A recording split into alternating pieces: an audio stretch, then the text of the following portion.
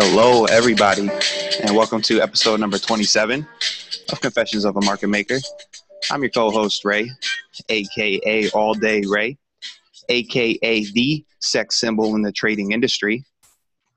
And I'm joined here with my dapper co-host, former market maker and present-day trading educator, a man you'd want your son to imitate and your daughter to stay away from, a true chameleon who can blend in anywhere from the White House to the trap house. I'm talking about the proper villain, JJ. JJ, how's it going? Good, Ray. How you doing today? Doing excellent, man. I'm excited because our guest today, he started his trading career as a SOS bandit. In 1998, he founded Future Trading Technologies, which completed a 17 million round of financing. He's the CEO of the highly popular and powerful Trade Ideas, which is a real-time data mining and data technology. But the highest achievement in his life goes to that of being a judge at the Cannabis Cup. I'm talking about Dan Merkin. Dan, how's it going? Hey there. Thank you for the introduction. No pun intended with the highest achievement. My man caught it, of course. Of course, Dan, I thought potheads were lazy people, not CEOs of Inc. 5000 companies. I guess there's something wrong with that narrative, huh? Yeah, I think they got that all wrong. We control our own destiny.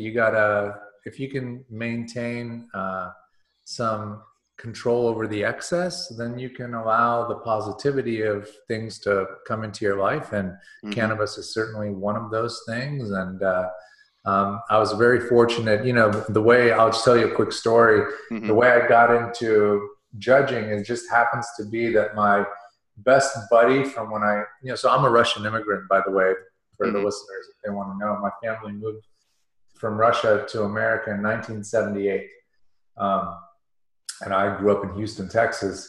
And the first guy that I became buddies with was one of my dad's sons. So one of my dad's coworkers' sons. And, we just became buddies. And we kind of, obviously, when we grew up, they moved somewhere. We kind of drifted apart. And then through social media around 2010, we reconnected, and I found out he was the senior cultivation editor at High Times Magazine. Oh, wow. and he goes by Danny Danko on social media if you want to follow him. He's a really smart guy, super cool, really good guy. And, we kind of talked about how cannabis was something that we had in common, and, we chatted, and he helped me to become a judge. So that's how it happened. Yeah. Wow. Neat story. In talking about you immigrating, that's what I wanted to start with, because you immigrated when you were 8, and that was Soviet Russia. Obviously a big cultural difference. What was that? What the acclimation like for you and your family? Well, it wasn't easy, I have to tell you, because we came with nothing, and when you kind of go into the school system at that age, you're sort of fed to the wolves. Kids can be mean. Nowadays, the teachers sort of watch for that, so you don't get picked on and things like that. But I kind of had a little bit rougher. But it also built character so that I was able to, learn from that kind of stuff. And it helped shape me for who I am today. And my parents were both very hardworking kind of scientists. And, I saw the value of education and making sure that you're not a total screw up in life. So I did my best to do that. I went to school in Houston, then I went to college at University of Texas in Austin. And one of my fraternity brothers but his family owned Herzog, Heine, and Godold. That's how I got into the stock market. And they were the ones that introduced me to SOS bandits. They said, look, if you want to try to make money trading, SOS is the way to do it. So I didn't even know what that was. And then it turned out that Austin, Texas was like a big SOS hub. Exactly. Back in the day. Yeah. Like in the mid-90s, it was New York, Austin. Beyond weird, but that's what it was. And I learned through bloody noses, that's one of the things that's so different from doing it now, is that, there you could only learn to get the skill set by just making mistakes and hope that you didn't burn through your account. And I didn't succeed at that all the time. I had some help, to refund my account from my parents when I made mistakes. Mm-hmm. But luckily I got kind of things going and slowly figured it out. And eventually that led to me, so one of the other cool things is in Austin, I saw this guy, Philip Berber, start a company called CyberTrader, and then saw how that got bought out for $500 million by Schwab in 2000.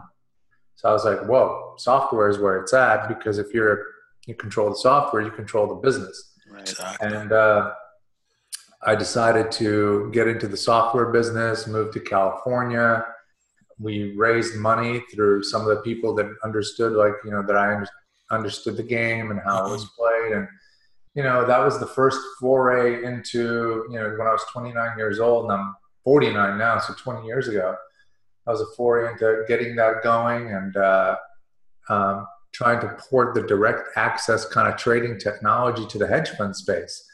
And I learned an immense amount from there. Again, so many things that you wouldn't expect. You would think that, hedge funds are just well-funded day traders, but that's not the case. That's not even close. Not even close. I didn't understand the whole payment for order flow and all that other stuff. And you learn about all that, and you understand that there's this whole other hidden side of the game. Exactly. When we told them that we put on trades and then hope to make money, they were like, "What do you mean hope? We like to put on trades and know we make money." I was like, exactly. What? Right. How does that work? Oh, through payment for order flow. Okay, I gotcha. So, light bulb. Yeah. So that really kind of helped us to understand that things were not always as they seemed. And as we were going through that experience, something terrible happened, 9/11. Yep. So that happened right, 2001. It was right in the middle of one of our funding rounds. So you can imagine that things literally turned on a dime. And to make a long story short, I ended up kind of getting fired from the company that I started. They brought in a bunch of old guys because it was no longer popular to have young guys running firms. It happened really, literally overnight. It did happen quickly. Yeah, very painful for the ego. Both my wife and I were working for the company at the time. She was the 24, the brokerage manager, because we had a brokerage, because we knew that in order to test the tech, you need to have a brokerage that's trading real money. It can't just be all Q&A stuff. And the venture capital guys came in, blew all that up. They just wanted to do it old school. Eventually, I had to leave because it was just too painful. And when I left, me and my core crew, especially the tech architect, we left that business. It was called Future Trade Technologies, but it wasn't for futures. It was for stocks. It was as in the way to trade in the future. Yeah. And in 2003, we started Trade Ideas, and we've been doing that for 17 years, man. That's amazing. Yeah. How did, because I went through tough times at 9/11 too, just to jump in, how did you manage that transition from, when the VC boys came and shut you down to starting Trade Ideas? Well, if you look at our website, we kind of have a story about that. We call the whole venture space the $50 million education of what not to do. Okay.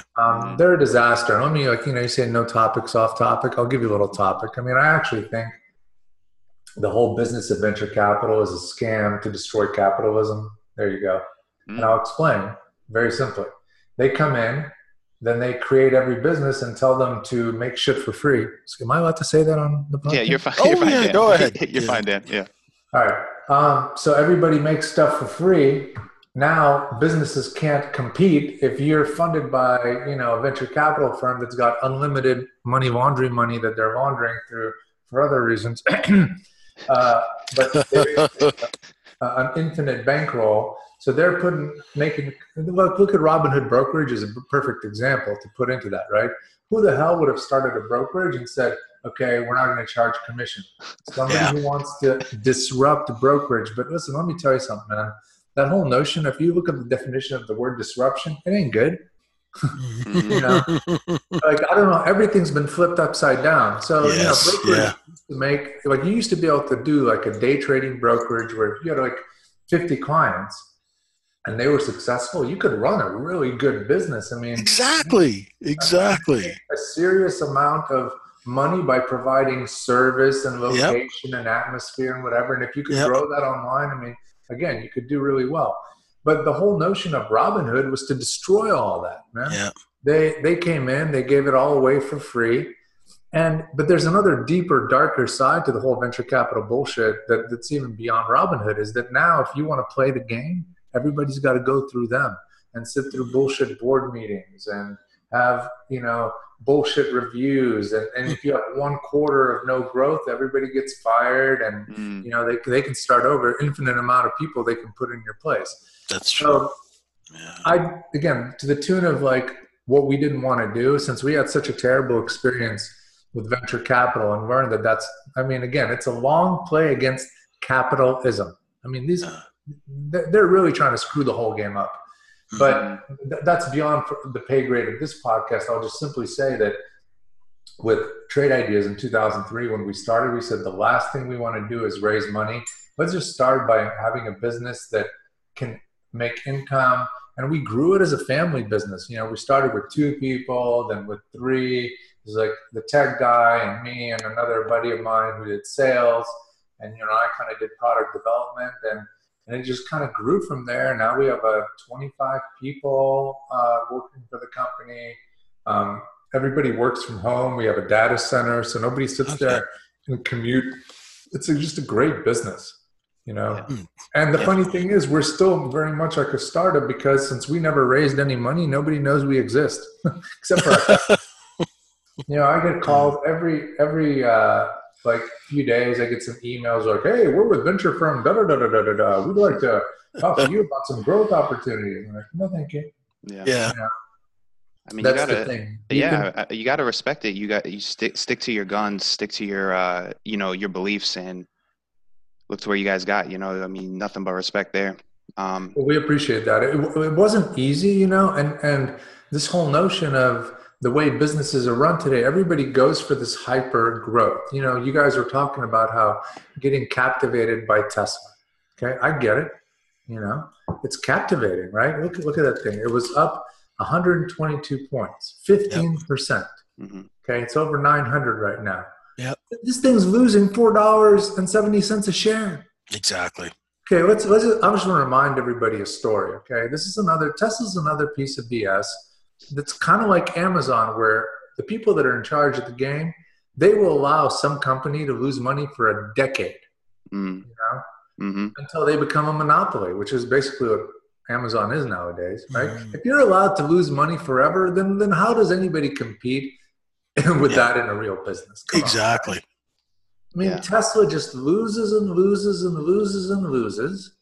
And what if you had another company that you also want to do electric cars, but you had to make money? I mean, it's impossible. Yeah.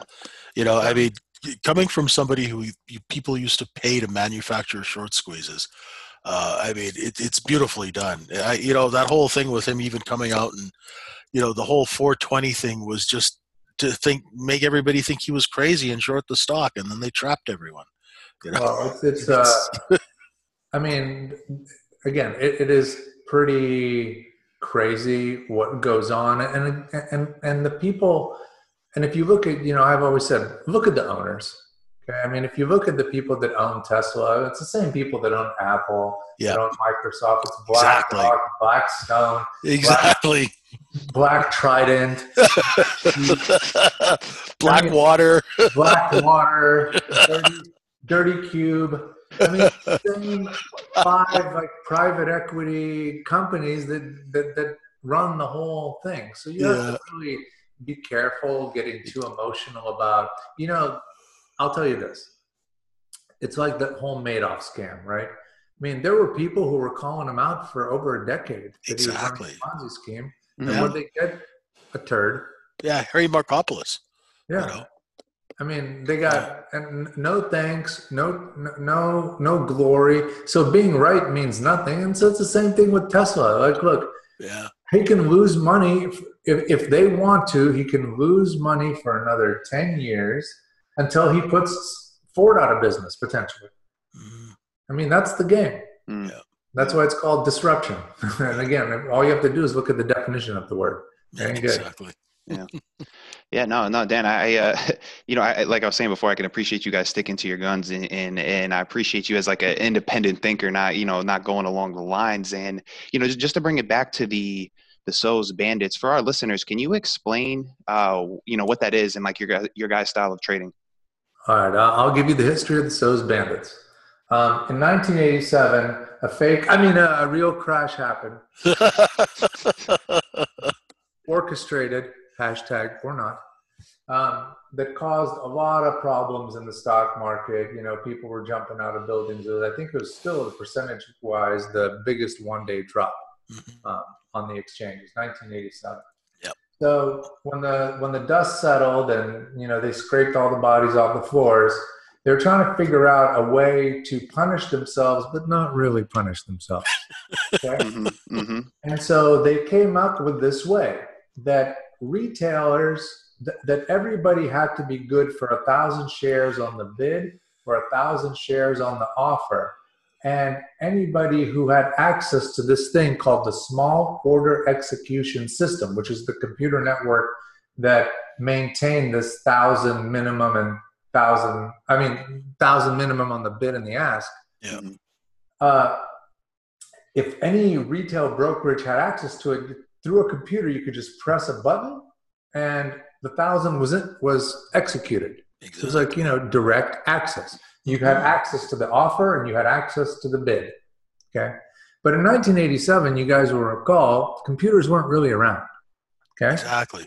So they didn't really give a shit about that. It was on for 2 years and nobody even knew about it. Then I think in 1989, Harvey Houdkins stumbled onto it. That's right. With Alltech. Yeah.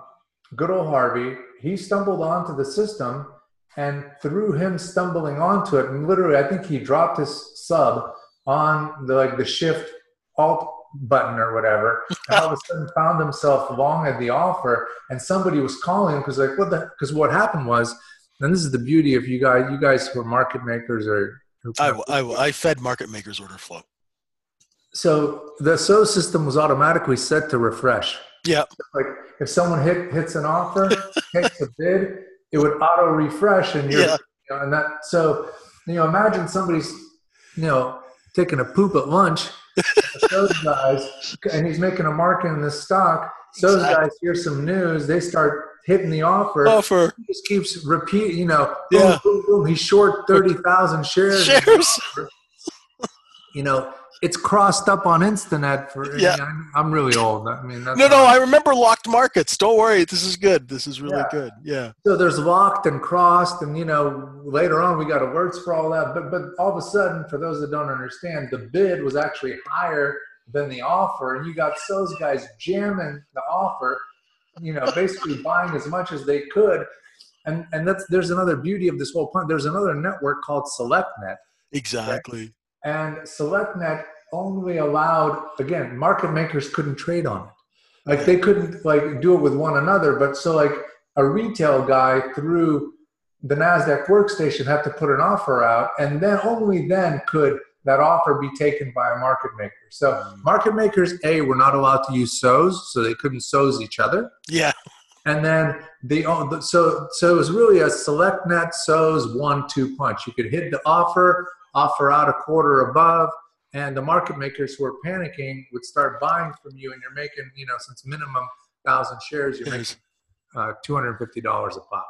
Exactly. Yeah. Wow. So that's the whole nature of the SOS game. One of the coolest things about it, guys, is that for those that were there, and you have to be there at the right time, it kind of let you in onto the inner workings of the market. Most people today, you show them you talk about things like locked, crossed. No clue. No, but they don't understand. They understand mechanically, but you don't feel it. And there's a difference between a feeling and just a simple scholastic understanding of what's going on. Exactly. So us old SOs guys, we got to see that. We got to feel what the market looks like. It's sort of like, Sun Tzu, know your enemy. You understood the weakness of the market makers, where they were strong, where they were weak, etc. And that's how the game evolved. And we were there at the perfect time, and during that time, like from the mid 90s, like 96 to 2000, there really was an explosion of self-directed investment as all the internet stocks were going crazy and things like that, and Yahoo and all the search engines were coming to market. And there was this gigantic shift of people trading for themselves. Now, these people weren't taught the right things, and all they thought was all they had to do was buy Yahoo and forget about it and stuff like that. But it worked for a little while, and you had all these people, like the commercials where they wanted to buy the island and all those things. But the problem, of course, they were never taught risk management, never understood the downside. And when the rug was pulled out of them in 2000 and 2001, first with the dot-com bubble and then 9/11, the industry never really recovered. Everybody got so gun-shy that they just forgot that you could do it on your own. Exactly. When they introduced PDT, the rule, the PDT rule, and they cut out all the small traders. Exactly. Look, the game is rigged, and I hate saying it like that, but you got to, once again, you got to know your enemy. Yeah, definitely. Did you ever think of working at Herzog? I know, because I used to trade with those guys all the time. But... Yeah, that was never kind of offered to me per se. And I think it's partly because, I didn't want to go to New York. My buddy was going there, and I'm still very good friends with him, Stephen Godold is his name. It just was not on the radar. I was always very kind of self-directed. I wanted to do stuff on my own. Seems that way, so that was not in the wind for me. Okay. And I like it that way because, I ended up never working for anybody but myself throughout my whole life. Which is pretty cool. Nice. No, it's pretty cool. I mean, again, it has its emotional ups and downs and a lot of scar tissue and bloody noses, but you learn from it. You become a better person. I mean, I think it makes me appreciate all the things I have so much more, my 3 children, my wife, my house, all these things that I have, they were all fought for immensely. And then there's that grounding and sense of appreciation. Exactly. And also there's the part about never having to take orders per se, although one of the reasons how Trade Ideas started, right, is because I was fired from the company I had started. Board meetings, bullshit. And we realized that the people that got put in to take over, they didn't care about the customer. They just wanted to go to meetings. We still don't do board meetings. We run the company like a family. That's one of the, our customers are our venture capital. That's the beautiful thing. Yeah. People trust us enough to subscribe to us, knowing that there's all sorts of bullshit online that's for free, but you get what you pay for. Oh, definitely. Definitely. And I mean, I've looked at your pricing isn't, I mean, you and I come from the era when your quotes were $1,500 a month, your Bloomberg was, I mean, you dropped $7,000 a month before you even made a dime, Well, let me, you're addressing one of the biggest things that I kind of want to cover on this podcast. And I think both of you guys will appreciate what I'm saying, which is I want to convey a secret. It's all about secrets. How and why do people actually lose money trading? And I'm going to tell you the secret. When I tell you, you realize it's not really a secret. You guys all know it. Like the Glenn Frey song, "The Lure of Easy Money." It's got a very strong appeal. Okay? So look, people come in, they got a little startup capital, and they want to put that in the market and start making bank. But I explain on my, webinars that I do and things that we handle, which is when a surgeon finishes medical school, takes the boards, he does not go and operate right away. He works on a cadaver. You know why? Because You're going to make mistakes, and the cadaver's already dead. Yep. Ray, how many times have I used this? It's so funny, Dan. He says the same exact thing. It's so funny. Yeah. Well, because people that know, they know. That Mhm. this is. I mean, if people want some value from this, I want to break down why do you lose money. Right. Very simple.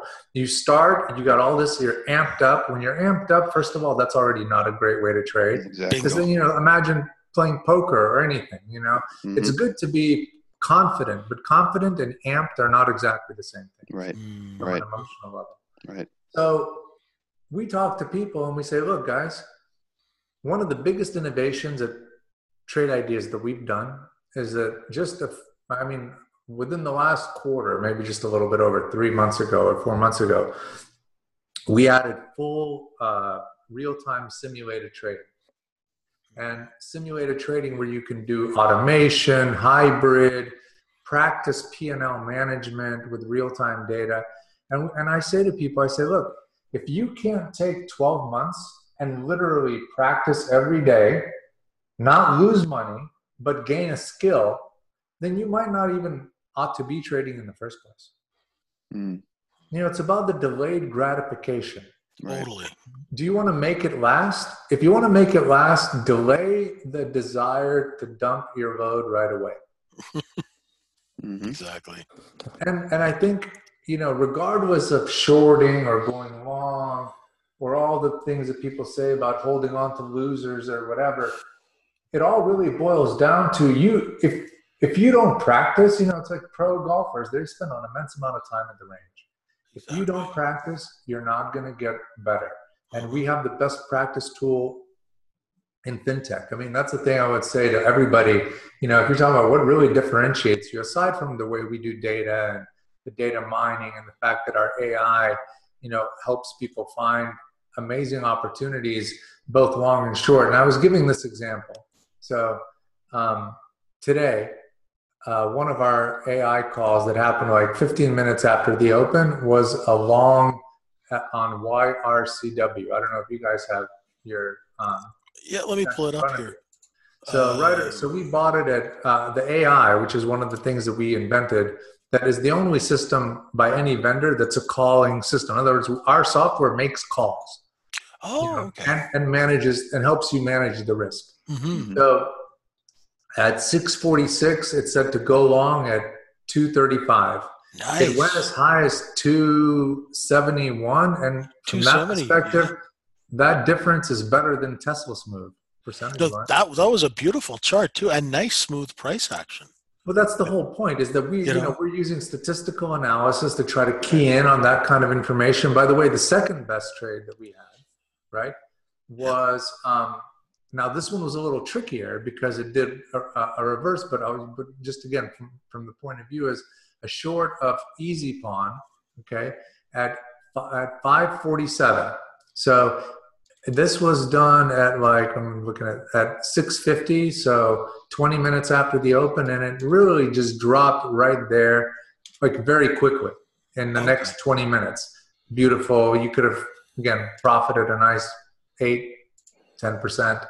Then it popped back up, but then after it went just halfway, you never got stopped out. Our stop was at 598, and all the stops are also auto-generated. Oh, really? Yeah. So again, we're trying to do everything. We're trying to make sure that you get the entry, the risk management, the whole thing. So right after that, it just continued to go lower and lower and lower and lower, and finally closed out at 504. So from 547 to 504. So both long and short, you get, and again, sometimes the stocks are small. Sometimes they're, there was a long play on J today, So $95 at the same time you have something for $5. It's just about statistics for us. No, it's really interesting. The funny thing is, I started looking at equities on profile because I've been trading futures for about 6 years solid now, and I just started getting back into equities. And Steve sent me, he gave me some targets, some of your picks from the scans, because I said, find me something that's got good institutional ownership, high number of trades, and jumping over VWAP. And some of the stuff that that the software spit out was just beautiful price action, like ADAP and TRIL Yep. and all this under $10 ever since they got rid of the wise guys in the mob, and they've replaced that under $20 NASDAQ with the guys from Harvard and cleaned it up. The price action is luxurious. And it's not just simply about day trading too. I'm going to give you an example. On like around October, like right on Halloween, the software picked along BBIO at $20, like $20.95, and literally from that day on, it just plowed forward all the way up to 48. Yeah, that was nice. And it's still way up from the original call. So we talk about the fact that we create swing guidelines, day trading guidelines. I almost don't like the term day trading because it presupposes there's some magic in getting out at the end. But the truth is, it's all about risk management, right? Exactly. And what you can handle. Yeah. Sometimes you cannot out day trade a momentum when it's going in your direction. Like that BBIO, you wouldn't want to be in it every day. You would have just wanted to be on the ride. Yep.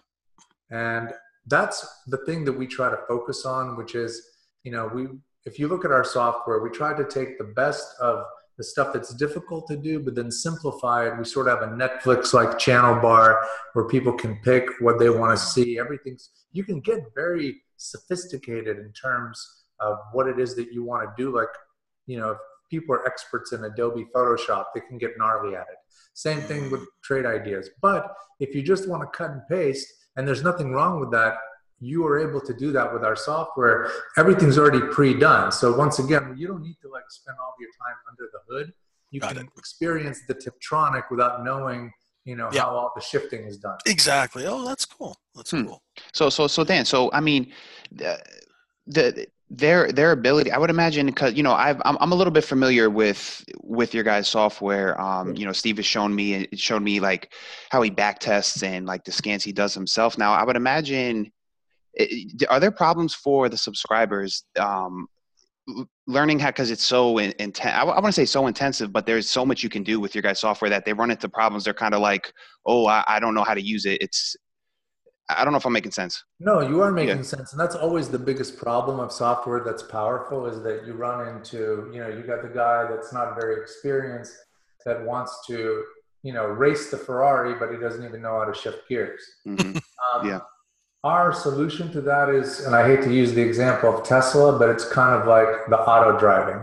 So that's what the AI is doing. Mm-hmm. So the AI that we have, it's giving you entries, it's giving you risk and exits. It's doing everything. So the question is, can you follow it? And actually, you can follow it in two ways. You can fully automate the AI so that it trades for you via interactive brokerage, and it'll trade for you live. Mm. Okay. Wow. Mm-hmm. You can automate it in simulated trading mode, which is another thing that is key. So you can figure out how that all feels. What is it like to be in a bunch of positions at once, etc. And of course, you can just cherry pick. You can say, okay, well, here's a trade. I think I'll take this one. I don't like that one. I'll take this one. And everything is structured for you. So there's the only way you can handle having this kind of software and not having people be overwhelmed is a continuous education curriculum. And we have that all throughout the week. We have webinars. We have a YouTube channel that's populated with every aspect of the software, from turning it on to making windows. So you can just do it on your own time if you wanted to. But if you need the classroom setting, there's that. And there's also a live trading room that we have that we host. A gentleman named Barry Anderson hosts it. And it's kind of both meritocracy of good users who, not all of whom are our customers per se, but just who interact with our software, and window shoppers who are looking around, and then this core group of solid experts that share not only just how the software works, but how they implement it to make money. Right. So we kind of have it all. I just want to give a shout out to Barry. I've been into the room. I really like Barry's style of trading, and just him in general. I just like his he's like a no nonsense type of approach. Absolutely. Which I appreciate. And we want to promote that. We want people to gravitate to the kind of trading that makes sense. Right. Exactly. And Yeah. Barry is relatively easy to follow, and he does a lot of AI plays. And the funny thing, is, guys, we really, there's no end to the innovation cycle. I mean, we're about to add chart-based entries and exits so that everything you see, you don't have to like right click or execution panel. You can literally drag your buy and sell points to the chart. And Oh, once it really? gets there, it'll execute, and stops are automatically set for you. Wow. Wow. And let me tell you the biggest thing that we're doing. Okay. We're going to be doing kind of like a DraftKings thing, but with the stock market. You know that right now you can play Fortnite for money in tournaments. Yeah. Mm-hmm. Okay, or Quake or Gears of War or whatever, multiplayer. Right. So we're going to be doing that for trading, and we're going to have cash prizes. And one of the ways that we're doing that is like you have to eliminate all luck out of it. So like if somebody is in the Tesla situation, anybody can only get a small percentage of a gap up. Right. So, if something's gapped up like 30% in one day, everyone gets to 5 of that 30, and then you have to trade the rest. And the more you trade, the more kind of points you're acquiring, so that you're doing more and more positive things. And the best part about this is that the skills you're going to learn in these tournaments are actually skills you're going to apply in real life and real life trading. Yeah. Whereas Fortnite, that does not really help you in real life. Yeah, that's interesting. That's cool. Dan, that's something I've always thought, because I'm a poker player, and I always thought, I'm like, why doesn't trading have more like competitions or of things of that nature? I thought that'd be interesting. So I like that's where you guys are. If you go to our website, you can kind of scroll down past the first page. You can see, first quarter we're gonna try to do first tournament. There's some legal hurdles you have to make sure you're crossing so that you're not quote unquote gambling, but to us it's the same exact thing as video game tournaments, which is a very big business. No, absolutely, and it's just growing. It's continuing to grow. Well, it's continuing to grow. The real key is getting rid of luck, and we can do that programmatically. Like I said, by making sure that you can't just win with one trade and getting lucky. You can do that in real life, but not in a tournament. And then same thing about the gap ups. If something that you're in accidentally gets bought out, and that's the only thing you do, you can't win that way. Oh, okay. That makes sense.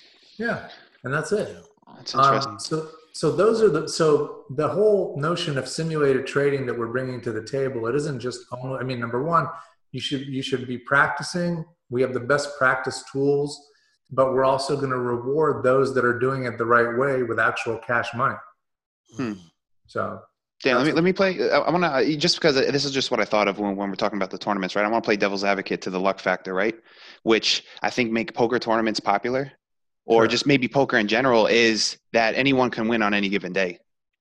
Right. So the recreational player can play with the pro and beat them for a day. Right. The problem is poker is gambling. It's not you have to, for what we're doing, you have to be like a video game, where a video game, like Quake, you can't win on. Oh, because you got you. Okay. Because, all right. I understand now. That's why. Yeah. Because and again, that's just the legality, but it really does help get you to the right place, because luck is great, but you don't want to be counting on that. Exactly. Oh, absolutely. No, I was saying from I was looking at it from like a growth standpoint. Oh, sure. You know what I mean? Oh, okay. But cool. So Dan, how active are you as a trader? Now that businessman running this company, you still pretty active? I do trade, but I'm not as active as I used to be. I do a lot more like swing position trading, and that's only because you guys have to appreciate the fact that you can't be a one-legged ass kicker. Exactly. Yeah. Yep. Exactly. Yeah. Very true. And also, I get when I do it, I kind of go all in. Yeah. Meaning, like, you can't just turn that passion off. And when you're doing that, then you're not really helping to grow the business, thinking outside the box. And I'll give you one example. We've got people that have been with us and are still subscribers since like 2003, 2004. And they still use versions of our product that are like over 8 years old. If something works, you don't fix it. Yeah. Oh, that's good that you have like that legacy product. That's really cool. Right. But for me, I have to, like, it's almost like I have to lose to see where I can add value. Do you see what I mean? Yeah, Right. I The best way to understand. lose is in simulated mode. Yeah. Right. And the other thing that I was going to mention is, like for example, that BBIO trade Sure. on a swing. I mean, though, there's one thing to trade in the day time frame. I don't call it day trading. I call it the short term or day time Sure. frame. But there's another thing. Trades like that are real wealth builders. Yes. If you have a few of those, you exponentially build your wealth. Basically in the old days, the way I worked in my world, you'd find a group of people who had a deal and you knew they could move the paper. So you bought into their deal. So your software is kind of going and doing that, using science. It's pretty That's right. cool, We're psychologically trying to derive psychological supply and demand mathematically Exactly. through mathematical behavior. Yeah. But I love what you're saying there, because I mean, this is the reason why I'm doing this podcast, why you guys are in the game, why we're doing what we're doing. Let's back up for a minute and talk about the big picture. Okay. You can't sell a house in the morning buy a house in the morning, sell it at the end of the day and make 30%. Yeah. With the costs and what it does. There's no place other than the US stock market where you can build wealth with the kind of risk profile that exists, where the spread is almost nothing and you can actually be liquid. I mean, you can trade with things like Microsoft, right? Or Apple. I mean, you can trade tens of millions of dollars worth of stock. So liquid. And make percentages on them. And you can do that from your own home, without any warranties and inspections. And exactly. So, people talk about flipping real estate. Get the hell out of here. Oh, yeah, exactly. I don't want to carry a hammer. I mean, you can't compare. I mean, in the stock market, there are so many names, much return that you can access. Whereas with real estate, I mean, you are stuck. Not that real estate is bad, it's tangible. Yeah. I'm not against that. Yeah. But I'm just saying that you can't compare the liquidity of the U.S. stock market. Oh my God. In my opinion, to anything in the world, because once again, unlike even the bond market, right? You've got like the smaller names that can trade 20, 30 million shares and move up 40, 50%. Yeah. Yeah. And we've seen that over and over again. And it'll do it both ways. So you can ride the up and the down if you're an astute trader and you learn the skill. Exactly. I mean, I always marvel and I tell people that the machine that has been built that are these U.S. markets they're fascinating. They're stable, price stability, beautiful order flow. People don't back away from bids. It's regulated. You can't ask for anything. You can't beat it. It is the best that there is. And they, whoever they are, do as much as they can to prevent people from seeing that that's possible, which is, again, goes back into the whole Robin Hood and the whole buy and hold bullshit. Yeah. And I'll even give you, again, talking to the tune of where I think the world will head soon, is that, I honestly believe the tax situation is the other thing that keeps the investors out of the stock market, because this whole notion of capital gains and long-term gains, it's inverted. If you're adding liquidity and doing a lot of transactions, your rates should be smaller. The more you trade, the less taxes you should pay, because you're providing liquidity to the market. Okay. That's true. You make one trade. Why do you get the benefit of that? Why? Well, because they did it for you. You gave everybody, like, think about our 401ks. It's like, oh, look, 401ks are doing great. Can I touch it? No. Yeah. Why? Because I'm stupid. You're stupid. Don't touch your money. Yeah. So all of that inversion, I think, I'm very hopeful that will be changed to the logical way, is that, again, supply and demand. If you're providing liquidity, if you're trading a lot, you're actually adding to the market. Exactly. Not making it worse. Exactly. And the more liquidity, the better it is. Definitely. So you should be rewarded tax-wise for that. When that happens, then you're going to be the wealth. Like if you talk to any wealth manager, you know what they hate the most? Trading. Yeah, oh, definitely. I'm in. I can't sell your stuff because, taxes. Yeah. What is it? What world are we living in? It's like some sort of weird matrix. It is. It really is. I mean, you look at some of these companies, you look at Apple, Microsoft, less than 1% of their float trades on a daily basis. Yeah. You know, they're like all the stocks locked in somebody's desk drawer, Yeah. while BlackRock, Blackwater, and those every guys, right? black cube, stone, and trident, and that's it. Yeah. And we're not that we have anything bad against us. We don't want to die in our sleep tonight, Mm. but On the black helicopters. Is that another fun? Black helicopter. But but it is all real. It's like the best opportunities are in the stock market. Most people don't do it because they've just been brainwashed to believe that they're too stupid.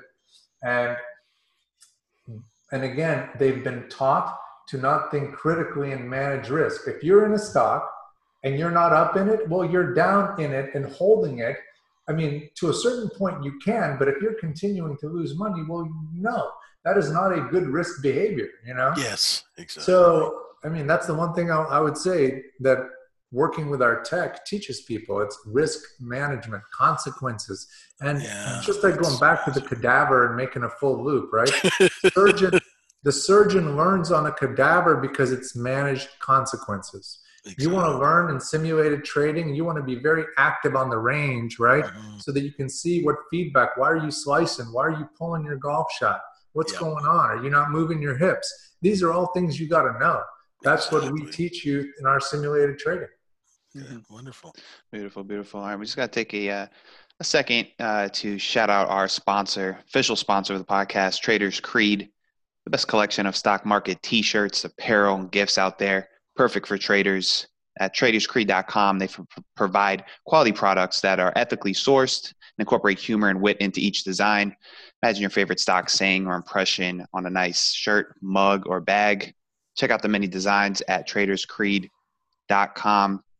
So, Dan, I see there's a lot of excitement around this small exchange, and I know you guys are maybe playing a role in partnering with them or something to that extent. Is that something you can speak on?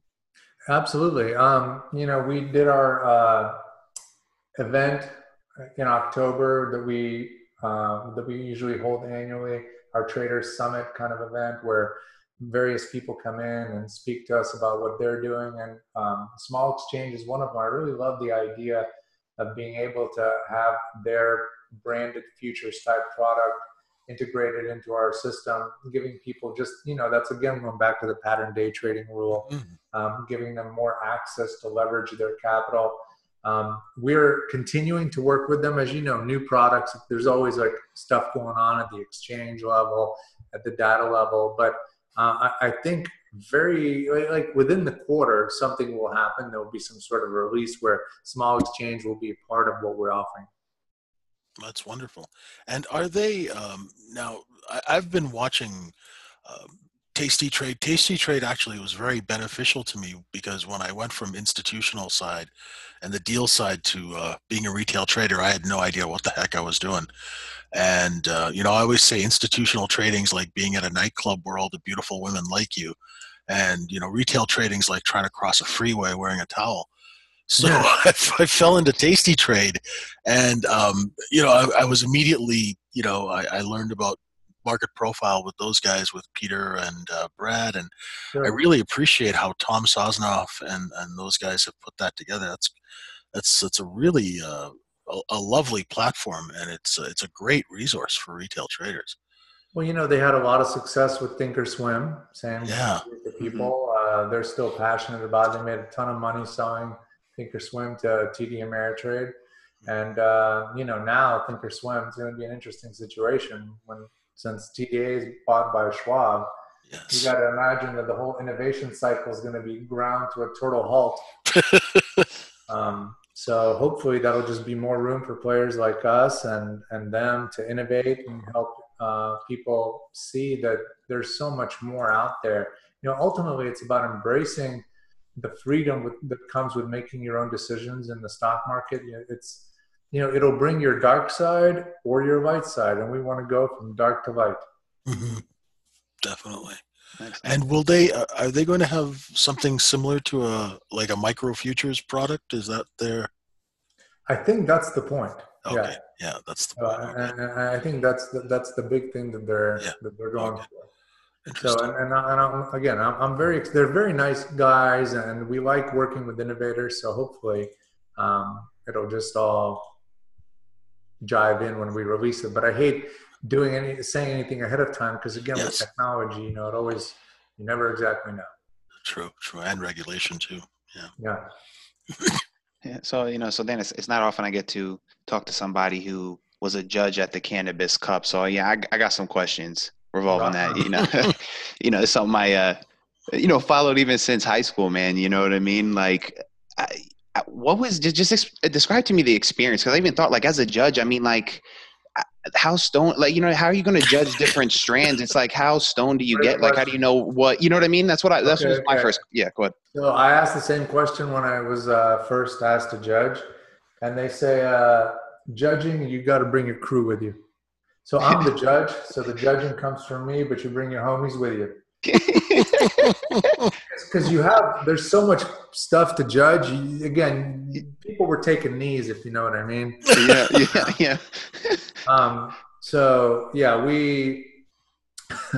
it's a we effort, because one dude, you're going to be like, shredded in 10 minutes into it. Right. And you have a week to judge, like, I think sometimes like 20 things.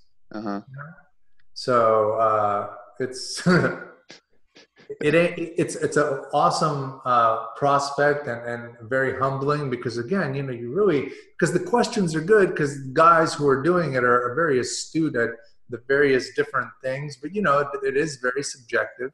Right. So everyone has their own take on it, but you got to just kind of I'm sure it's very similar to wine. Ultimately people ask, so what does this wine taste like? It kind of tastes like red wine to me. Yeah.